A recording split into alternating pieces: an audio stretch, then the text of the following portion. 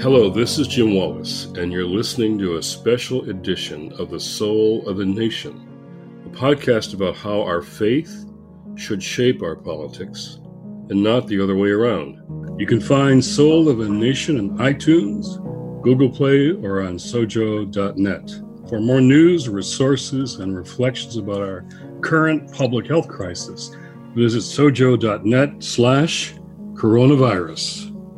Today, I'm speaking with Senator Chris Coons about leadership, ethics, faith, and politics during, as the Bible would say, such a time as this.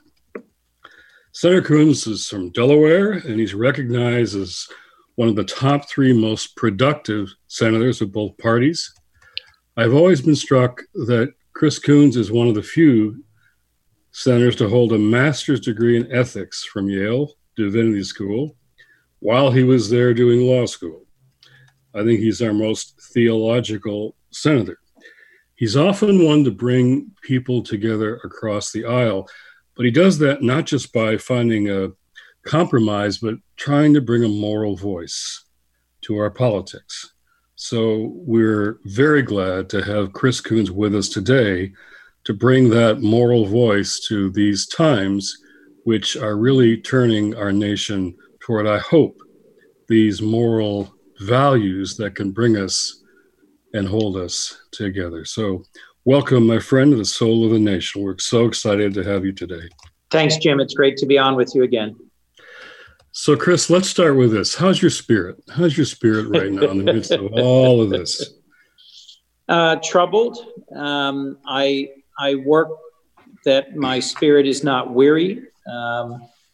I am concerned about where we are as a country, and I try to remain hopeful based on what I've seen in Delaware this weekend, the weekend before, what I've seen in person, what I've seen on social media, what I've seen of coverage of protests and rallies and speeches, not just in my hometown, but around the country. I am hopeful that this may be a moment of real change in the heart of our nation. But I'm also concerned that this is a moment of great tension.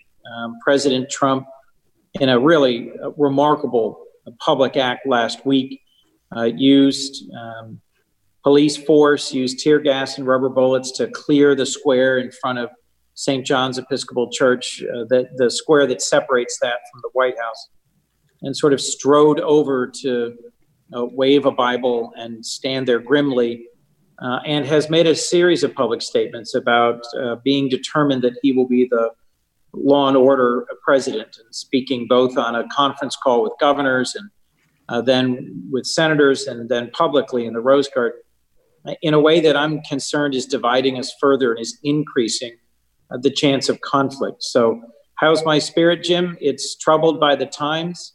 It's comforted by the knowledge that God is a sovereign God and a God of righteousness who hears and listens to the cries of the oppressed and the marginalized. And I am hopeful that our nation and the people of our country have ears to hear. I am too. As you know, Bishop Buddy, Episcopal Bishop, and myself and some others were out at that very place at St. John's for a prayer vigil last week in the midst of all those protests. And I have never, ever seen so many young white people, young white kids out in the street, involved with African-American young people who were leading the whole thing. And it struck me how this video, this picture, this moment that we saw around the world of a white police knee on a black neck has transformed people's hearts and minds. Every black parent I know saw their own sons and daughters under that knee or themselves. And most white parents I know and their white young people never saw themselves, and they're now beginning to wonder what that must be like. And the whole conversation is a transformative one. And whether it leads to change is what a lot of people are hoping and indeed praying for? And you often speak of these issues of faith and what it means to be a Christian, follow Jesus, and in the midst of politics. And so as you think about your ethics in div school and law school, and you're in the middle of all this, in Delaware, you saw it going on, your home state, all weekend long. What's going on? What's politically going on, but also even morally or theologically going on, do you think? Well, you'll remember that one vision of the charge of ministry is to afflict the comfortable and comfort the afflicted. One of the things I think is going on is that those who are too comfortable with privilege, with their position in our society, with their belief that they're really not involved, not responsible, not engaged, with the ways in which deep and embedded inequality in our society, rooted in race and in the founding, stain the original sin of our nation, which is the sin of slavery and racism. I think there are millions of white Americans who are getting comfortable with being uncomfortable, who are coming closer to moments of realization that their privilege has carried them through times in our society, whether it's through the current recession or whether it's in a way that's given them access to higher quality healthcare to come through this pandemic, or whether it's a way that their privilege makes them secure or distanced from moments of violence or turmoil. In my own family, in my own community, we've had some very intense conversations in my own office about the ways that white privilege has advantaged many of us, myself certainly included, in the arc of our lives. And at the same time, my hope is that we will continue to see moments like your prayer vigil in Lafayette Square or the rally that I was at this Sunday in Middletown, Delaware, where a wide range of pastors, priests, an imam, a rabbi gave voice to the prayers of those who are so often voiceless in our society. So I'm hoping this is a Kairos moment, a moment of pivoting, and that requires a change of heart on the majority, in the majority, as well as on the part of those who for too long have been silenced or silent. So we had a remarkable rally on Sunday, Jim, in Middletown, Delaware, where 1,000 people gathered from every background, race and age and faith, and managed to be together peaceably, vocally, and to listen to a wide range of witnesses of different faiths, youth leaders, elected leaders, community leaders, and then to march several miles through the center of downtown. I've never seen a protest that large in Middletown, and I've never seen one that sustained in Middletown. And in my little state of Delaware, we've had major protests in Wilmington, Delaware, our largest city, but we've also seen them in small towns like Seaford and Rehoboth Beach and Claymont, Newark, and in Middletown. And I know that in other states all over the country that's happening. The protests aren't just in Philadelphia, they're in Erie. They aren't just in Chicago, they're in Peoria. They aren't just in Seattle, they're in Walla Walla. And that means that there is an awakening of hearts and a movement of feet in the country from sea to sea. And so my hope is that that will then lead to pressure for real change, which frankly is mostly going to happen at the state and local level. Although we here in the federal Congress certainly have our role to play as well. So you're speaking of this watershed moment. You talk about a Kairos moment. You stated in a local news outlet, you said, our country has a historic opportunity in this moment to fix broken systems, to rewrite unjust laws, to remake our culture for the better. We have to seize the moment and demand with our words and votes that real change finally happens. What's a Kairos moment? That's a word that I love people to understand what you mean as a political leader by what might be right now, a Kairos moment. I think, Jim, of a Kairos moment is a moment where a basic fundamental change can happen because there is the action of God in history, touching hearts, moving people, seeing a moment of crisis as a moment of transformation. As you know, when there is sin, when there is brokenness, when there's division, we can't be reconciled to each other until there is a confrontation with our own history, a willingness to be open to challenges or criticism of our own behavior and our history in our hearts, and then a willingness to repent, which, as you know, literally means to turn around. Only then can we make real progress. So to me, the eagerness, the enthusiasm for reading, for learning, for hearing from each other, and then for challenging local structures and being willing to make change is hopefully where this is headed. It has been a more sustained and a more broad and a more deep movement than I had expected, frankly, given the current moment. There are so many other things going on between the national pandemic and the ways in which we're now in recession. And I mean, there are lots of other challenges on America's plate that to have day after day, now week after week of mass protests directly related to the killing of George Floyd and a call for a transformation around racial justice has both surprised and encouraged me. And my hope is that it will be sustained and that it will be informed by a perspective of faith.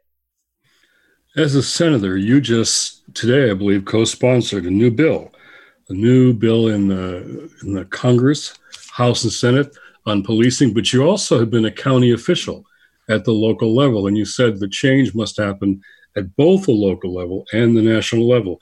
So what are you proposing in the Senate and the House, and what kind of change has to happen at that county, local, city level as well?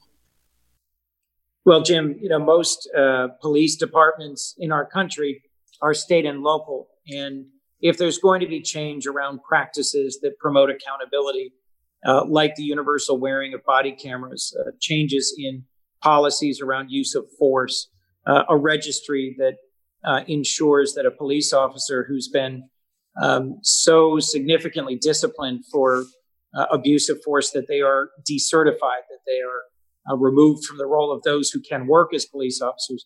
If there's going to be movement around issues like that, the elimination of chokeholds as a matter of policy and training, investment in community resources that are needed to help shift off of police and into the community, the opportunity to address mental health and behavioral health and addiction. If all of that's going to happen, it's going to be led at the state and local level, but we federally can help catalyze it. The bill addresses a number of the things I just touched on, but it also tries to narrow the existing program by which surplus military equipment is transferred from the federal government to state and local law enforcement, where I think some restrictions in terms of policy and usage and the type of equipment and material make perfect sense. There's also some other changes in terms of federal civil rights laws and how the Department of Justice can engage with and oversee change in police departments that are found to have a pattern and practice of behavior that violates civil rights. So I do think there's a federal role to be played. That legislation will be taken up in the House and probably passed. It'll be debated here in the Senate, and my hunch is, given the configuration of the Senate, it will not progress this year. But my hope is that we will ultimately find some common ground between Democrats and Republicans and push through legislation that can actually make a difference here in the Senate. Jim, one of the really frustrating aspects of being a senator this time has been, even where there are senators of goodwill willing to work across the aisle, the partisan divide is very broad and fairly deep. And President Trump is already making it clear that he won't support this bill and any of its components. So we have to remain hopeful and remain engaged and believe that broad scale, peaceful action by citizens all over the country may yet change hearts. But I think the next few weeks, even the next few months, are going to be a tough slog for those who are hoping for swift federal action. You and I have often talked about what you just mentioned, bipartisanship, reaching across the aisle. And really, you are, my observation is you're more trusted by more people on both sides of the aisle. But in a moment like this, why can't we get people on both sides of that Republican Democrat split to talk about equal justice under the law. One of your fellow senators marched yesterday and talked about he walked past the Supreme Court and looked up, and there it was, equal justice under the law. Isn't that something that should bring us together, Republican, Democrat? Shouldn't that bring that we saw what happened on that video to a black man, and that happens all the time, so often for so many years, and so many people of color are so weary and wailing of that happening over and over again. But this time, I'm seeing a lot of white parents and white kids saying, "Wait a minute, this is wrong. This isn't acceptable." I told a whole bunch of young baseball players last night, "This is happening to your teammates. Is this acceptable to you?" And a lot of them are saying, "No, it's got to change." So couldn't this bring us together, even across those bipartisan lines, or at least should it not bring us together? It certainly should, Jim. This is exactly the sort of moment when things that long seemed impossible may become possible.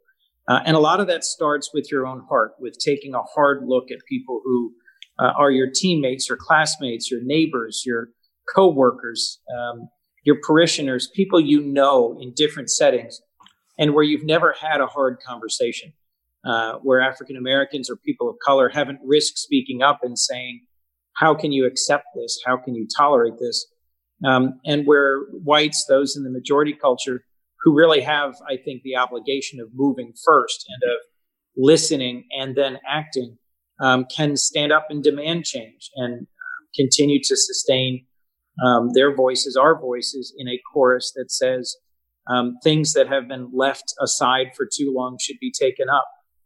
There is a bill that would make lynching a federal hate crime that has languished in Congress for years. I've been a co-sponsor of it for quite a while, and it should be passed. That is a part of the bill introduced today. There is a bill to prohibit racial and religious profiling by police. That's languished for several years in the Senate.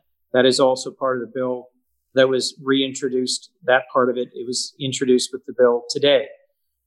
It's only going to happen if we have people come together and be willing to take some risks. But I'll remind you, Jim, there were decades where the prevailing political winds were to get tough on crime, and where candidate after candidate, campaign after campaign, both Republicans and Democrats simply ratcheted up sentencing and policing in a way that ultimately produced a nation where we have more people incarcerated than anywhere on earth, and where the burden of that incarceration falls so heavily on communities of color. Starting a few years ago, with a very central role played by a wide range of faith communities, we here in Congress have taken up, have debated, and ultimately recently have passed criminal justice reform that begins the process of ratcheting down some of the harshest three strikes laws, the lifetime sentences for nonviolent drug-related offenses. And I think it is possible that a similar moment may be here in terms of how we see policing in our communities and how we respond to episodes of the taking of life in ways that just visually, just from the moment you see it, strike you viscerally as just being wrong. I know people on the other side of the aisle do talk to you, and you talk to them, and those are personal and confidential conversations. But I'm wondering, you're the Democratic chair of the Senate Prayer Breakfast group. And I wonder if that group, Democrats and Republicans, senators that meet and talk and pray and speak about their faith, if they have met since George Floyd was killed, or will you meet for the first time since he was been killed, and our streets have become places where that conversation is happening everywhere? Is that the kind of thing that you can talk about in a prayer breakfast group in the Senate, where faith becomes part of it, where you can speak about your faith and what this means for this moment in our country's history? Is that the kind of place where you can have these kind of conversations? Well, Jim, your timing is excellent. I'm actually the speaker this Wednesday morning to prayer breakfast, and I've been wrestling with what is the right way to witness to my colleagues, to speak to my own experiences and to engage them, challenge them, push them. We typically don't make a point of speaking specifically to individual bills and saying, why do you oppose this bill or why do you support that bill? But we do often talk about the intersection of our own life experiences, our own faith journey, and the ways in which we're putting that into action. So I think it's completely appropriate, particularly given the depth, the significance of the spiritual side, the faith side of this moment, for me to raise my voice about this, and then to challenge others to engage with me about it. I have reached out to a few of my colleagues to suggest that we might take some actions, and I'm waiting for their response to show to the country, or at least to our colleagues here in the Senate, that it is possible to respect each other, to be from different parties, and yet to speak with one voice in this critical national moment. I was in a phone call just on Saturday with 50 Black pastors in Ohio. These are the leaders of Black churches all over the state, and they're terribly afraid of voter suppression, of people trying to block and steal the votes of people of color in a very tightly fought, key state for the election. Been on those calls with Black pastors in Florida, in North Carolina, in Michigan, Pennsylvania, and here are the leaders of Black churches trying to protect the votes of their own people from clear plans to diminish or suppress, deny those votes. And to me, that's the kind of thing that ought to bring bipartisan rejection of that kind of. We're talking about suppression of the image of God, Imago Dei, as you know so very well. And isn't that something that when Black pastors are leading this effort to protect Black votes in key states for the election, that we ought to see more support from on all sides saying this is wrong. This is wrong. All of us have to protect each other's, because we're all made in the image of God. And this is voter suppression is about the image of God, not just politics. So how can we get to that place of where ethics and faith are in the front of the conversation about things like protecting Black votes and protecting Black lives in situations of law enforcement? Well, Jim, where I would start with in that conversation is that on some level, politics in this city and in this body in the Congress has become too much about power. And the fights about access to the ballot box, about vote by mail, about voter suppression, about the Voting Rights Act, have become too polarized and too rooted in the question, how will this affect the next election for my team or my party? And I regret deeply, it pains me that the Republican Party that my own family had a proud role in decades and decades ago, which was shaped in many ways by the question of the abolition of slavery, which played a central role in the civil rights movement and in the legislation that empowered African Americans to vote after a century of being excluded from the ballot box, that there would be such a sharp division between the two parties here at this moment in terms of that question of whether or not we can come together to ensure access to the ballot box. It is something that's unfortunately really divided us, where Republicans dedicate a lot of time and effort to talking about voter fraud. And despite hearing after hearing, there's been virtually no evidence of a sustained incidence of voter fraud across the country. And Democrats talk over and over about voter suppression and ways in which gerrymandering and changes in the time and location of voting have been designed with precision to suppress the Black vote in our country. That division is one of many here, but it's one that we really struggle to cross. As you know well, Jim, the gospel in the late 19th century was seen as being largely irrelevant to questions of politics, of the daily issues of housing and education and labor and conditions in the workplace. And it was Walter Rauschenbusch, a Baptist, if I remember correctly, from Rochester, who, living and working in Hell's Kitchen in New York City, seeing the social conditions of the late 1800s, seeing the ways in which people were suffering, crafted a view of the gospel and its relevance for the conditions of his time that led to his book, Christianity and the Social Crisis, and the launch of the social gospel. I was raised in a church, Presbyterianism, that really was largely supporting the power structures of the day, and that was deeply influenced by the social gospel, and joined many other mainline churches in seeing our call and our ministry as connected to this world and focused on improving the conditions of people. And to your point, if people can't vote, if those who we know throughout our history have been most marginalized and most oppressed can't exercise their right to vote, they'll take to the streets and use other means to try and be heard and try and make social change. And in a democracy where all of us want a peaceful change, there has to be access to the ballot box, or we're denying both the image of God in each of us, and we're frustrating the will of millions who are seeking a moment of change in this crisis. I'm looking in my bookshelf here, and right across from me is Walter Rauschenbusch, Christianity and the Social Crisis. And now it's happening all over again. I just did a book, as you know, called Christ in Crisis. This is the crisis of faith. It isn't a crisis of politics or not getting our ideologies right. This is really, for us as followers of Jesus, this is a matter of faith. And you've made that so clear in what you tried to say in speaking to churches and to the state around the country. Now, then, your advice for faith communities. I remember it was literally the weekend that ended on June 1st that many of us around the country, Jewish, Muslim, Christian, Pentecost Sunday for us.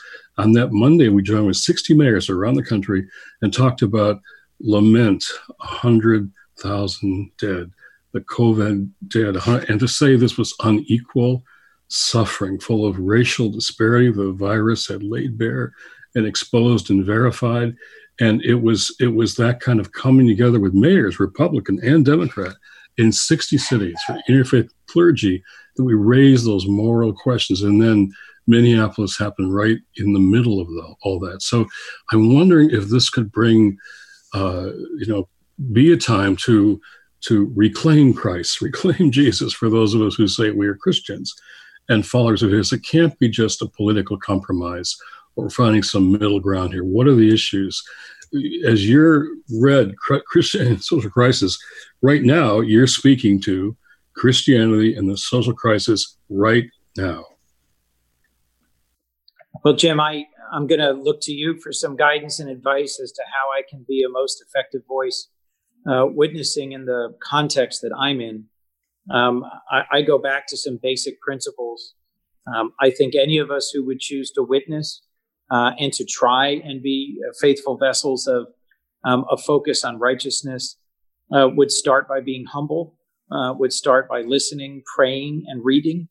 And then if we can discern a clear direction and a voice, and I believe in this moment, in this context, we can, to act, to speak up, to risk uncomfortable conversations and actions we may not have taken before, to risk, whether it's in our home, our workplace, our community, or the streets of our city, going out and being heard. One of the things that makes this moment particularly challenging is so many people are legitimately concerned about public health and the pandemic, but at the same time are feeling called out to demonstrate. So there are lots of ways that we can act, that we can support organizations that are advocating for change, that we can invite friends, colleagues, coworkers, family members to share with us their experience and their concerns. And I think it's important in all of those actions to bring an element of faith into what we do, if we are choosing to witness as Christians, not just as people engaged in politics. And there is a difference, I think, in how we approach moments of crisis.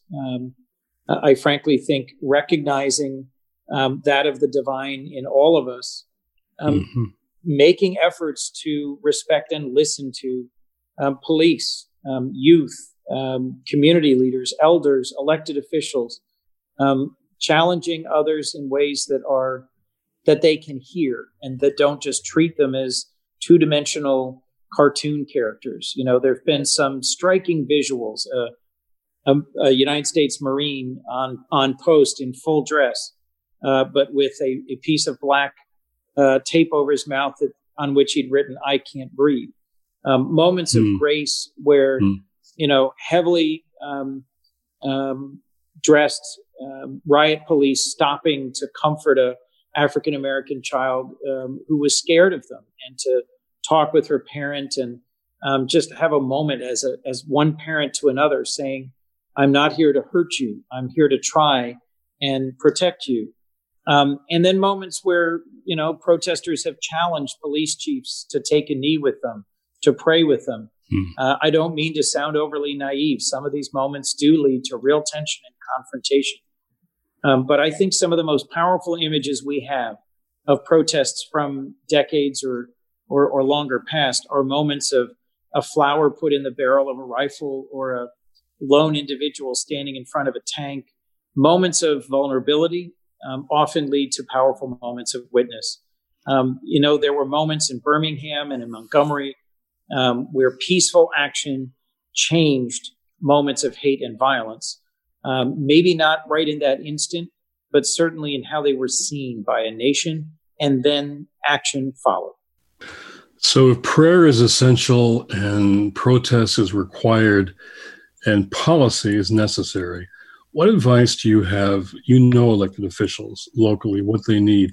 How can faith communities surround them and support them to raise these issues and to make the policy changes that you and I know are so necessary? How can faith communities reach out and be a support and a moral context in which these decisions can be made now in new and different and better ways? How can we help support them to do that? Well, Jim, moving someone often requires moving someone who is a member of Congress to change a position they've long had. Often requires bringing the argument to them in a different way, in a fresh way, in an unexpected way, but also giving them room to hear the argument or the witness or the moment differently than they have before. I remember clearly Sandy Hook, a tragic massacre at an elementary school in Connecticut, and how several of my colleagues who, for their entire political careers, had been proud of the NRA endorsements they had cast themselves as sportsmen, gun owners, and fierce defenders of the Second Amendment, who, after conversations with their own daughters or neighbors or people in their congregation, had a change of heart after reflecting on that moment. A moment of intense pain and suffering and loss can, if given the opportunity, reopen hearts that are hardened or closed. And something about that moment in Sandy Hook and the pain of having to sit across a table in our offices and listen to the parents who had lost their children. They came and visited with us and witnessed with us. Having to sit with the parents of children who've been killed in police actions, or to spend time hearing from and talking to the family of those who've been killed, I think will, if that sort of conversation happens, ultimately move a number of my colleagues from where they've been to where they could be. Yeah. I hear a lot of mayors looking to faith leaders saying, help us, help. We want to take action. We've got to take action, but we need your help to sort of raise this up. So it's a matter of creating a kind of a moral force, a moral conversation that can't be denied, even especially maybe at that local level. I hear people saying, how long will these protests last? And I was looking at that over the weekend, and this quote from Ella Baker came to mind. 50 years ago, SCLC, this powerful woman who was really leading the SCLC under the leadership of Dr. King, she said this, until the killing of Black men, Black mothers' sons, becomes as important to the rest of the country as the killing of a white mother's sons, we who believe in freedom cannot rest until this happens. And I can hear her speaking those words to us now, 50 years later, that this isn't just a protest, an event, or an incident, or one of many incidents, but something that really may be, to use your language, a kairos moment that could change us, transform us, and give us the courage to make the changes that, in fact, justice requires and really faith requires. And your voice is one of the ones I'm most grateful for in those political arenas. And so we want to offer you our prayers and our support, because we have to turn things around. And I think we're learning that in these days, a new generation, I think, isn't going to accept anymore what has become just an everyday experience for people of color. So thank you for raising these issues up. I want to, support you in all that we can do. And I think this can become a faith issue in many of our communities where the real decisions are going to be made. So I hope you are feeling that support from the faith community as you try and stand up and speak out and speak particularly across the aisles. Well, thank you, Jim. That is a painful prophecy from decades past, and it helps focus and sharpen my reflection and my work on this. I come at this from a faith perspective because I think it's more than not in my life been through a faith context that wounds are healed, that wrongs are confronted, and that hearts are changed. And in many communities in our country, I think we are desperate for the engaged and the uplifting leadership of people of faith who can help engage and hold and then move the hearts of millions. So I look forward to that partnership. I'm grateful for your leadership and your witness. And I hope for the forgiveness of all who listen. If the change that we need and that we know will come is slower than righteousness would demand it must be. Well, when people meet with senators, they often say, can we pray for you at the end?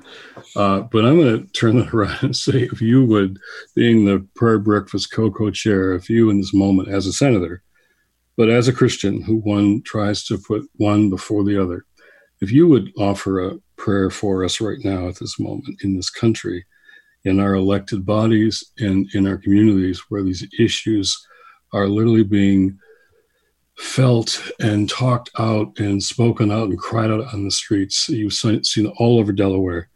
And you, as you say, little towns and little white towns in Iowa are having protests this weekend. So something is happening. And I wonder if, as a senator, but as a Christian, you would offer a prayer for us and this nation at this point. Sure, Jim, I'd be happy to. Join me in a spirit of prayer, if you would. Creator God, author of our capacity for healing, for hope, and for peace, forgive us, our nation's yawning, burning wound. Forgive us, our decades of turning away from the suffering of millions of Americans. Forgive us, our indifference and inaction. Challenge us, force us, call us towards this moment which you've placed right in front of us.